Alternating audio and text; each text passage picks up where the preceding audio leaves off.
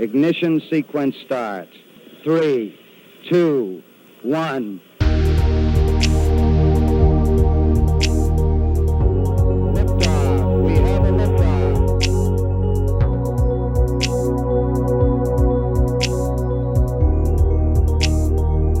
on Apollo 11. Welcome back to University, everybody, the podcast where we explore the hard-hitting questions about Earth, existence, and the unknown. I'm AJ Perrin. With me, as always, is my co-host, Judson Martin. And with me again from last episode is... Nate Pinto.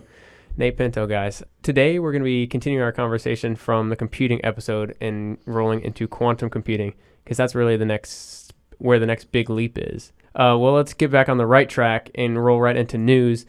Did you guys see the thing about like the alien corpse that I've seen so was many. revealed? Is that the video that you... No, I made the video. I made the joke about it where it was like cake or whatever. But no, there was an actual... That is like a corpse that a government like revealed, saying that... Nate, look-up guy, come on. I Like, got you. I'm the lookup guy. What am I looking up? just look up about the corpse, the alien corpse or whatever like that. Because there's legit an uproar because people thought But that... it was a cake. No, that was just a joke. Like somebody made Okay, it. I'm confused then. How'd you guys not hear about this? Because it's probably fake. That's what I'm saying. Yeah, no, it's definitely fake. But like, Well, there was an actual agency that came out and was like, "Yeah, we have an alien," and they were lying. so apparently, a couple weeks ago, this one guy presented 2 mummified specimens to the Mexican Congress that he claims are the bodies of extraterrestrial beings. Okay, so it wasn't the government exactly that showed them off, but some guy was showing them to the government. Yeah. But here's why I knew it was fake immediately when I saw it, because they had been like the dirt that the alien was laying in when they were showed off in front of the court or whatever. The dirt that it was laying in was preserved, meaning they like scooped under the alien, right, to preserve how it was laying.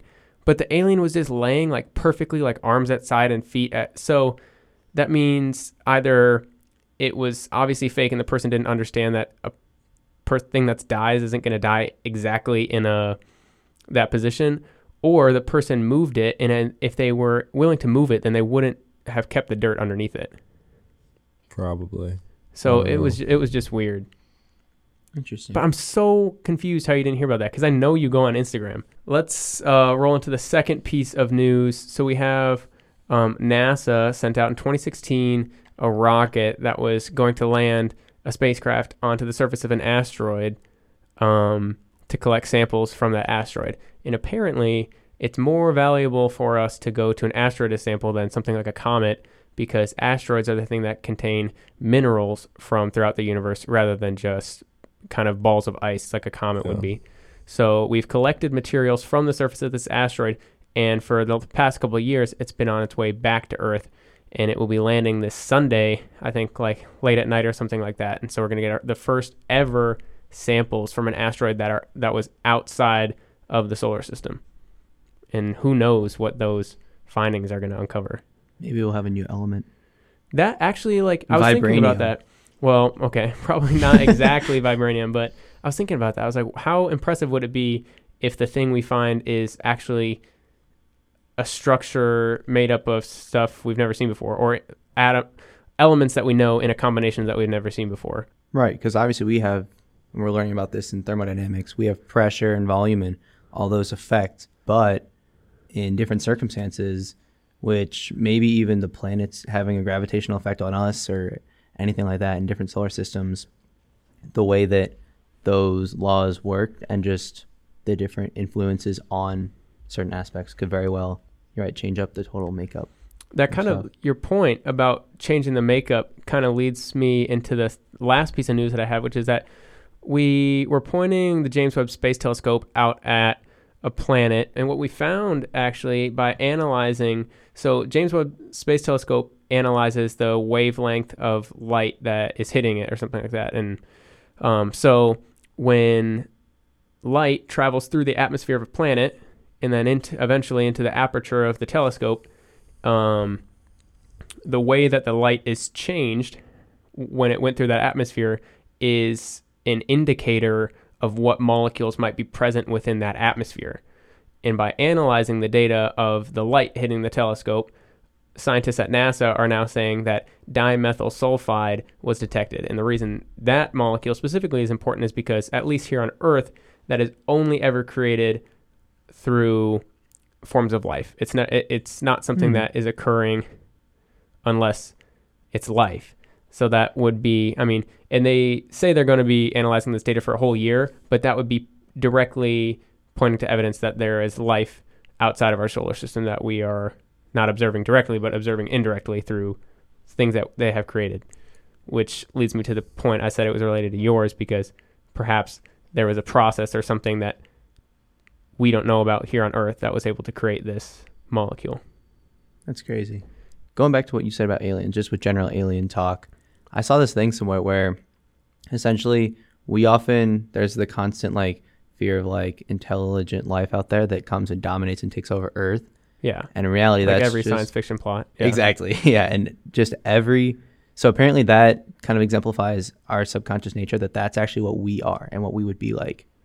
Oh, we were discovered. I think Neil said the same thing when he was on our podcast. It's like the reason we make movies fearing that sort of instance is because that's exactly how we think we would act if we came upon another civilization that we deemed to be less intelligent than our own. I mean, it's what we do with animals here on Earth anyway. It's like he was comparing that situation to like you looking at worms, you know? It's like you're not interested in worms or what happens to them or their outcome or whatever, you know? And you might feel the same way if you came across a species on a different planet. But I'm inclined to believe that we would be so in awe of something outside of our own planet that might change our views. I mean, yeah, I think as a first time, definitely like if it was our first time ever viewing alien life, but like if we were like used to it, we'd conquered a couple civilizations, maybe we wouldn't care as much. I don't know. Anyway, let's roll right into quantum computing now, guys, to wrap up our conversation from last week. Richard Feynman, I think his name's Feynman? Richard Feynman. See, I got to leave it up to the actual smart people here to correct me on stuff. Richard Feynman is like the founder of what's known as quantum electrodynamics.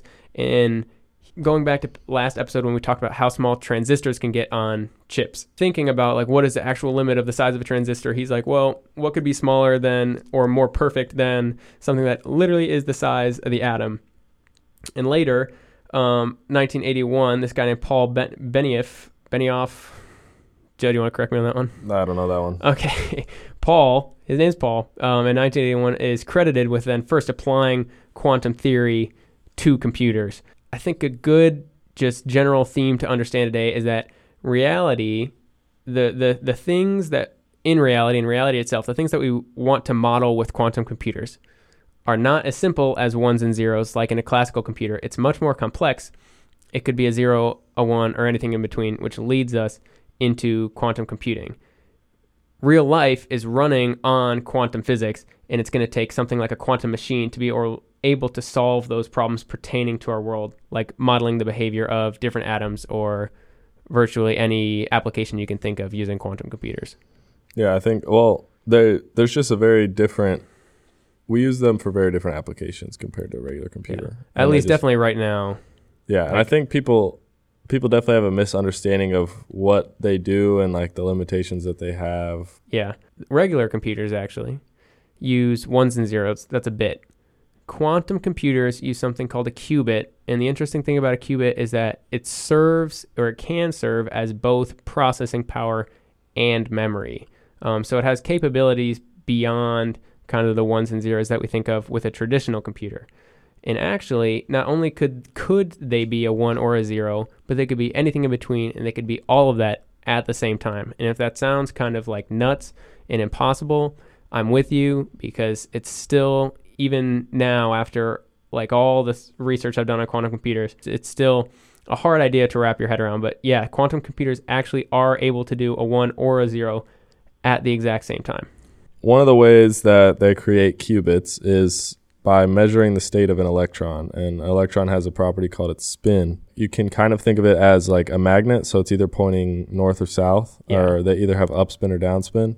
But they're also able to have any amount of spin in between, and we can measure that and then determine what percentage of upspin and what percentage of downspin the electron has. Yeah, and that's because an electron, even though we learn about it in classical physics like it's a particle, an electron is actually a particle, and a wave at the same time. It's something a little more complex than just one thing with one property at one time. Right. This is what I'll say about quantum computers and their use right now and how they kind of came into development. So in the early 2000s, this is when they were first being developed, and they're using just a couple atoms at a time to represent these qubits. And what they would do is they would manipulate them with radio frequencies or electromagnetic pulses to solve mathematical problems. And at first, this is just things like finding the prime factors of numbers for very even small prime numbers, Sure. you know. Yeah. Well, I mean, there's no factors of prime numbers, but No, there are factors of the prime factors of numbers. Yeah, like 77 is 11 and 7. That's the one I usually think of. 11 and 7 are prime numbers. Okay, sure. That's what I mean. Now, by 2007, these quantum computers have evolved from something that's just doing these simple mathematical calculations to something that's solving Sudoku, which, Judd, you actually mentioned something about how quantum computers or regular computers are better at telling us we got a puzzle like Sudoku right or wrong than actually solving it themselves, but that quantum computers are now stepping into that domain of being able to take over and do the actual solving. yeah, I think we should talk about that a little bit later after. Sure. It's yeah. one of the problems that quantum computing is supposed to be able to solve. Yeah. Now, quantum computing throughout the 2000s and now into today was building, and people are anticipating something called quantum supremacy.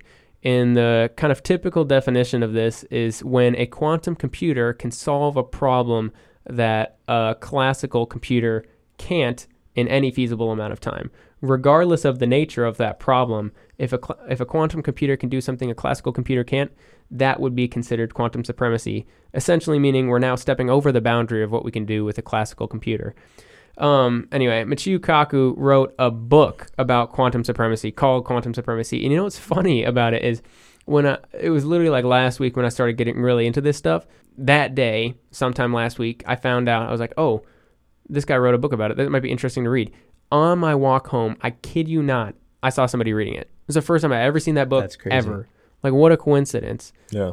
And I wanted to say something, but I was like, that's just weird. Like, I'm going to leave this person Just read saw their that book online. Yeah, and then they'd be like, okay, thanks, I guess. Anyway, so about quantum supremacy. In 2019, Google actually achieved the first instance of quantum supremacy. It's a little debated typically by the companies that are Google's competitors like IBM, whether or not this actually counts as quantum supremacy, but I'll let you know what or I'll let that be up to you. So they took their quantum computer called Sycamore, which has 53 qubits, and what they were able to do essentially is do a calculation in 200 seconds. They broke this question down and tried to feed it to a classical computer and then estimated how long it would take if they gave the classical computer the whole question in itself, and it was estimated that it would take the other computer 10,000 years. And although those estimates then show that eventually the classical computer could do it, it's not a feasible amount of time, so it's basically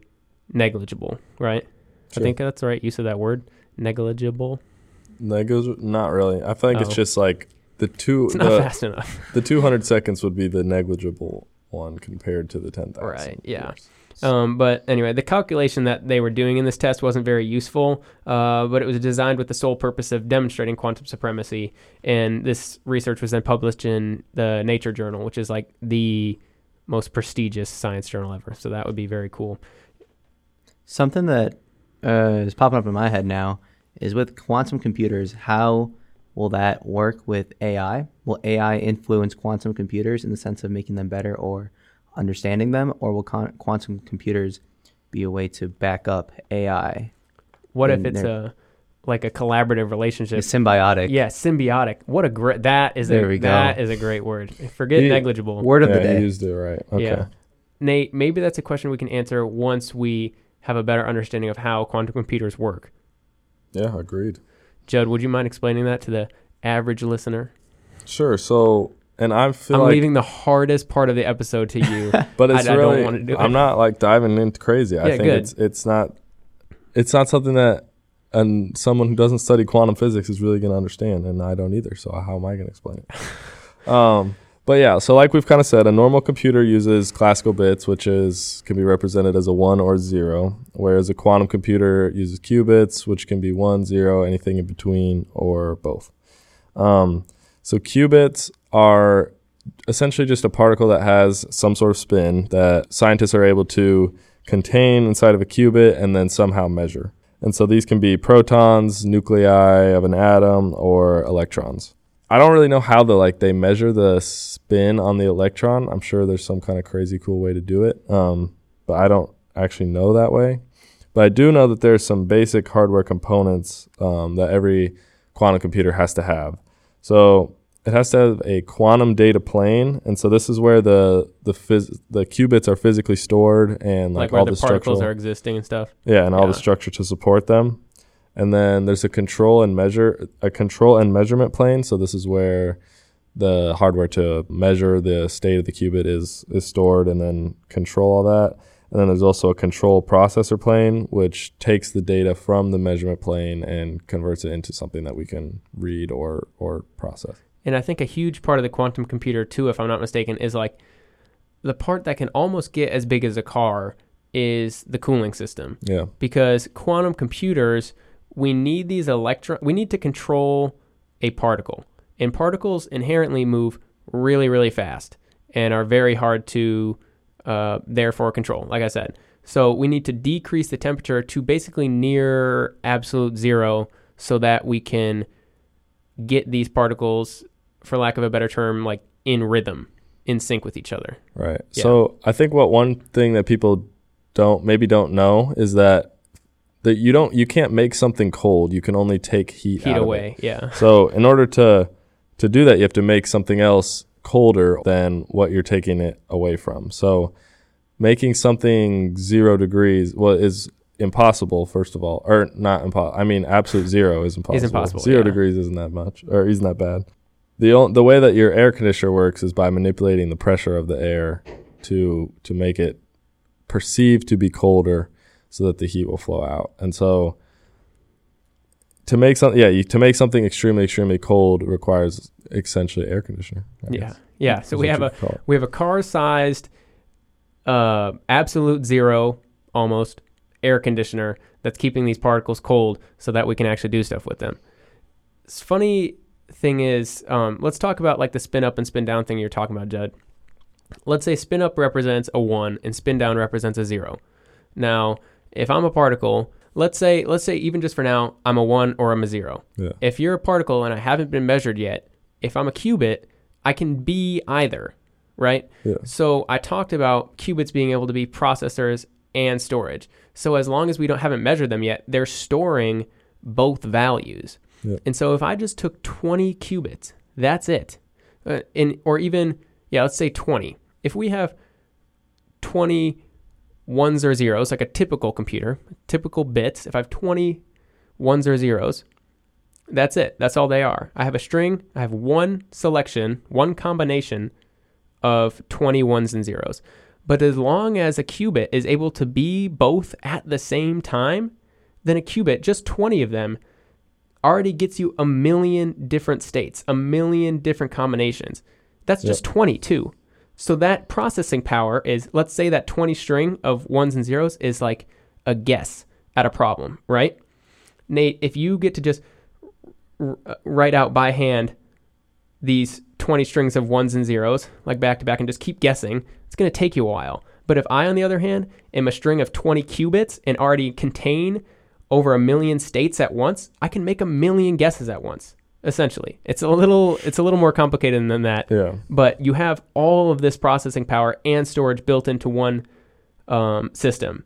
300 qubits, if we scale that up from 20 qubits to 300, which has already been done, by the way, by IBM. They have a quantum computer with over 1,000 qubits, which is pretty large considering we were starting with just like a couple dozen at the start of the 2000s. Yeah. If I have over 1,000 qubits, I have more states at once than there are particles in the observable universe. Literally, like that is the cool number of the episode, is more particles than there are in the observable universe. Yeah. So That's crazy. to find out how many regular bits can be represented by a qubit, you take 2 to the power of however many qubits you have. Yeah. So, yeah, you get up to 20, you're at a million, you get 300, and you're at some crazy large number. Yeah. It's exponential. So the applications of that are literally endless. You can recreate and remodel like diseases, and you can even, I know there's like considering black holes and things like that, being able to recreate that, and our understanding of the universe will completely change. And Looking back, I know we talked about a quantum computer building a black hole at some point many moons ago. But I wonder if revisiting that episode, like listening to it, I'll make more sense to myself, because I don't even think I understood just how insane a quantum computer is back then. Yeah. I was just like, oh, it's a computer creating a black hole simulation, like duh. Yeah. Duh. I think one thing that people should understand is, like, you're not going to watch YouTube on a quantum computer, and you're not going Unfortunately, to stream. Imagine the resolution, bro. It would be slower, actually. So I think one thing people that misunderstand is individual calculations are actually going to get slower. It's just we can do much more of them at one time. Quantum bits are entangled, meaning they're more dependent on each other. Like, they're dependent on each other. So a classical computer can't do it, but like a similar calculation is going to take longer for a quantum computer. However, quantum computers unlock calculations that regular computers can't. That's a perfect way to describe it, actually. So you're saying quantum computers might not be faster in all applications, but they have applications that aren't even feasible by regular computers. Yeah, so like the number of calculations that you can do which are dependent on each other increases. Judd, I guess I'm gonna explain something, and you tell me if this is your understanding as well. So what I'm trying to figure out, what part of my goal with this episode was to figure out personally, like, how do the scientists using the quantum computer eventually find an answer to the problems? Because it's not like they have a keyboard and mouse and they're like clicking through the quantum version of Chrome, you know? How do they figure out what answer is really right?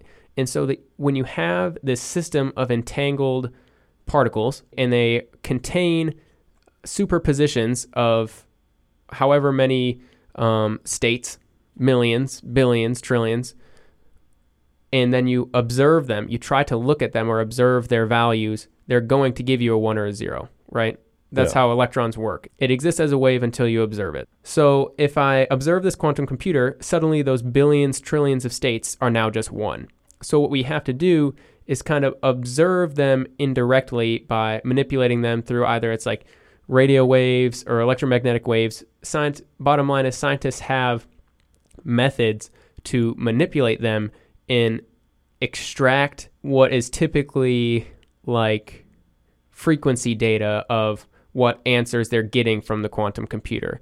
So they're taking samples from this 200 billion trillion results or whatever. They're taking samples from it, and from what the samples are telling them, they can extrapolate what that solution is. I believe so. Like I said, I don't really know how the spin is observed or anything like that. They just look at it, bro. Like, what are you talking about? Like, look really close. It's spinning they clockwise. Put a second pair. The scientist puts a second pair of glasses on. Oh yeah, a second, like a microscope glasses. Yeah.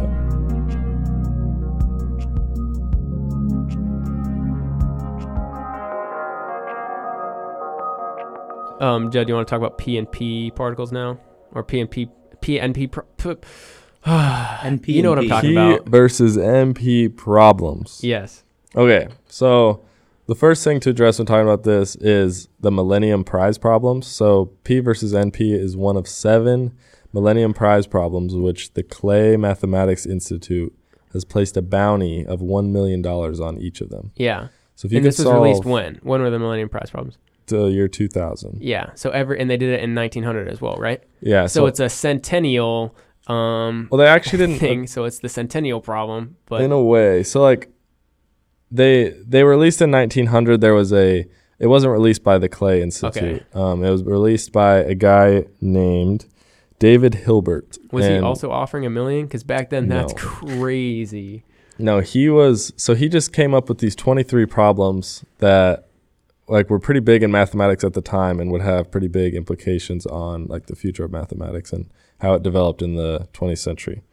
And so he had 23 problems, most of which are solved today, some of which are too vague to ever really solve. People didn't really know what he was saying by like when he phrased the question. He had a list of 23 problems in the 1900 that he proposed to be solved, most of which are solved. The ones that aren't, and a couple more, are the Millennium Prize problems. Oh, so they carried over from the 1900s into the 2000s. Yeah, so Okay, still cool. no one's really solved these. But so if you want to make $1 million, just go, learn math. The biggest mathematicians in the world are all working on these problems, and Yeah. no one's been able to solve them, but you can do it. According to that last 100 years, the expected value of return is 0. So go for it, man. Pretty much. Yeah. Well, one person has solved one of them, Oh, shoot. That's cool. so there's only 6 left, but Is his name start with ch and end with @GPT? no. Oh, okay. Yeah, no chat GPT was involved, but it wouldn't be able to because it just uses data from You're right. the Yeah, it internet doesn't for know- previously. okay. But anyways, the one person solved it. He built his work based on somebody else's work. So he said, I'm not going to take the prize unless you also give him the prize. And then they didn't want to do that. So he ended up, nobody got the $1 million. What? So, yeah, I don't know. Anyways, the Clay Institute still has the $1 million, even though they were willing to give it to him, but he didn't want it. Wow. So back to P versus NP. This is one of the 7 Millennium Prize problems. The idea is that a P problem is a problem that a classical computer can solve in a reasonable amount of time. So 5 plus 5 is 10. An NP problem is a problem that we can't solve with a classical computer, but we can check if our answer is right within a reasonable amount of time. So, for example, let's say we have a Sudoku grid. So let's say we make it 10,000 grids by 10,000 grids. We make it really big. Yeah. And the amount of time it's going to take a classical computer to solve that is going to take a very long time, even just to place one number. But you're saying it can check our answer pretty easily. But right, if we just put a 5 in one of the boxes, we can say, okay, is there a 5 in this, another 5 in this box? No. Is there a 5 in this row or column? No. Okay, it works. Got it. We can check our answer really quick, but we can't solve the entire grid very fast. It's going to take a long time because we have to check each and every square and go through that whole thing. However, a quantum computer, we are able to determine many values all at once, Yeah. Which is essentially the problem with these NP type problems.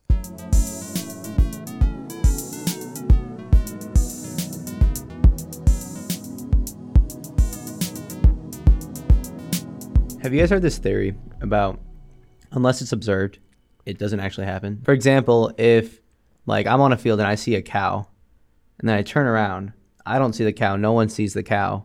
How can it be there? Like How a can it tree be there? falls in the forest, does anybody hear it? Exactly. If it's Okay. not heard, then if it's not observed, then does it really happen? And so with these electron things, keeping it at a more understandable level to normal people like me, like when we measure it, that's where it is. But when it's not, when we're not observing it, It's not there. it's not there. And it is there. But it is There's everything there. in between. Anyway, we got to wrap this back up into quantum computing, Judd. So this is I got off. Yeah, computers. let's talk about computers. So I mentioned at the start of the episode, these quantum computers are literally the next revolution in computing. They hold the power to do things that a classical computer could not, and eventually we'll be able to do the things that classical computers can faster than them. So, like, just like last episode, we talked about going from mechanical computers to digital. Now we're transitioning from digital to quantum. And all the big players like IBM, NVIDIA, Google are getting involved. And the interesting thing actually is I was watching a Veritasium video on this last night. They can crack virtually any encryption that is used today, a quantum computer. And so in January of this year, Congress passed a bill saying that all agencies need to transition to creating encryption schemes that are quantum resistant. So all our government agencies right now are scurrying to create something that won't be hackable by a quantum computer, which, spoiler alert, is really hard. And let me explain why. A traditional encryption of today is something along the lines of, Nate, you and I have 2 prime numbers. They're our prime numbers and nobody else knows them. And if I needed to encrypt something to send to you, I'm going to multiply these 2 prime numbers together, which are huge prime numbers, by the way. And then you have this giant number, which finding the original prime numbers that I had is very difficult. problem is normal computers today, there are mathematical calculations that they can go through in order to try to find the factors, the prime factors. But it takes an incredibly long amount of time. With a quantum computer, we can take a set of qubits, and because they can represent so many states at once, we can essentially test a bunch of different numbers, basically speed up the process of finding these two factors infinitely faster. Like I could go into explaining how this encryption works, but it's not worth it, because the idea is that we have to guess and check if we're going to decrypt something. That's why, like, if you ever seen in a movie, there's like a progress bar of like they're hacking in and stuff like that. It's like, or it's testing all the different password combinations and stuff like that. You know what I'm talking about? Like the numbers are filtering through the possible combinations until eventually the screen lights up green. With a quantum computer, it already can test a bunch of those at once. And by manipulating this entanglement of qubits with radio waves or electromagnetic waves or whatever, we can get kind of frequency information about what numbers they're outputting and how close they are to like hitting the right answer, and then extrapolate from that and kind of figure out the right answer. Yeah. Bottom line is, instead of guessing one at a time, we can guess a bunch at a time. So how do you go about making a password That's the thing, is there have been teams that are out right now. There's like been whole conferences about that where teams are supposed to come up with quantum proof encryption. And it's almost comical how some of these have even been broken just by regular computers, because it's hard to create a new kind of algorithm. I think the new idea is like two-factor authentication, or, you know, like a biometric scan, like your face scan or your fingerprint, or like asking you a personal question, like what's your dog's name or something like that. But even that, so, though, I think a quantum computer could like filter through all the potential names of your pet. Yeah, because like the password at the computer level, at whatever server this password is held at, is not being stored as your dog's name. It's being stored as ones and zeros, and those ones and zeros can be broken. And I think it's more about, I think, than the two-factor authentication, which is just, you know, you receive a text on your phone and then you have to, you know, put in the code, or, well, not even, and they would have to move away from putting in a code even, because you could input all the codes at once. But you know what is quantum proof is mechanical locks. I'm thinking that new, like, big servers where important data is stored. And by the way, speaking of like big data and metadata and stuff that people like is collected from you on a daily basis, people way overestimate how important their single data actually is. That's so It true. has little value alone. It has no value alone. No one cares if I watch videos of cats versus if I'm watching university podcast. Exactly. Well, we care if you're watching university podcasts versus videos of cats, but just once you bring all this data together, yours with everybody else in the United States, that's when it matters. And I'm thinking where this stuff is stored, it's gonna end up like, we're gonna transition back to, if you have two sets of keys and you're turning them, and only then do the server banks come online where they're like able to be where the data is able to be extracted. But like, there are physical mechanical circuits that have to be completed, right? So because the next stage, I was watching another video about this. If there is a big war in the future, hopefully there's not, right? But if there is one, because our whole world is digitalized, they're going to be targeting things we had never even thought of in past international conflicts. Like, now we have automated tractors. If somebody can hack into our tractors easily with a quantum computer, no matter the level of encryption, they can, at the very least, shut them down, which would mean we can't produce food. But at the most, they could even like run these tractors into buildings and potentially hurt people. So because there is this digital infrastructure in our United States, we need to be able to figure out how to lock it down before quantum computers are cracking it from other countries around the world and causing serious damage. That's a scary thing.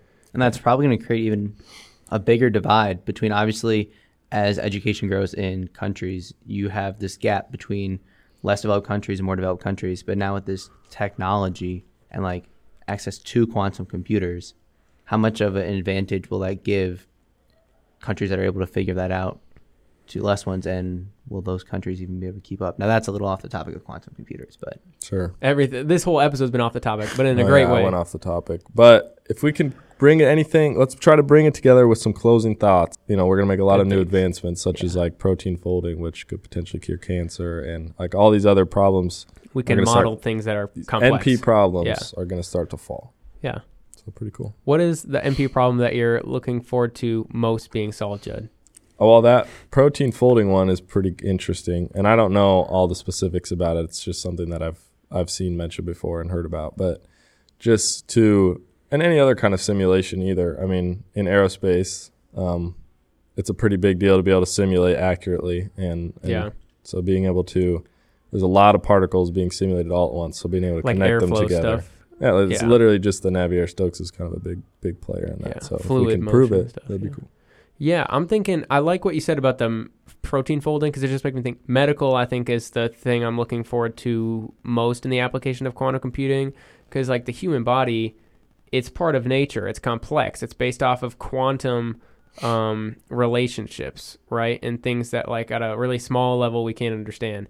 What diseases are going to be toppled because we have the power to simulate virtually any combination of variables and see how Yeah. these molecules are interacting with each other and creating diseases or prohibiting us from fighting them off within our body or stuff like that. I think a interesting topic for another episode would be the small scale chemical reactions that go on inside of our body and kind of like how that works better. who Yeah. knows? Maybe quantum computers can make me taller. That'd be kind of cool. Is Dang, that he the wants to get the taller. NP problem you're looking forward to being That's solved? my NP problem. That's you an wanna- NP problem, like a Nate Pinto problem. Oh, no way. Who's Nate Pinto? shoot. Nate Pinto is probably one of the most attractive people I know. Pretty short. Oh, yeah. Yeah, pretty short guy. I think the last thing that I want to say here is just that, so I think we alluded to it maybe earlier. There's this idea of decoherence, which you kind of talked a little bit about, Judd, which is just like the particles, in order to get them entangled, they have to be like kind of in sync. We have to be able to control them properly. And so that's why we get them really cold. We need to also make sure that once we get them within coherence, it's called the opposite of decoherence. Imagine that. Once we get them in coherence, we have to be able to keep them there because the slightest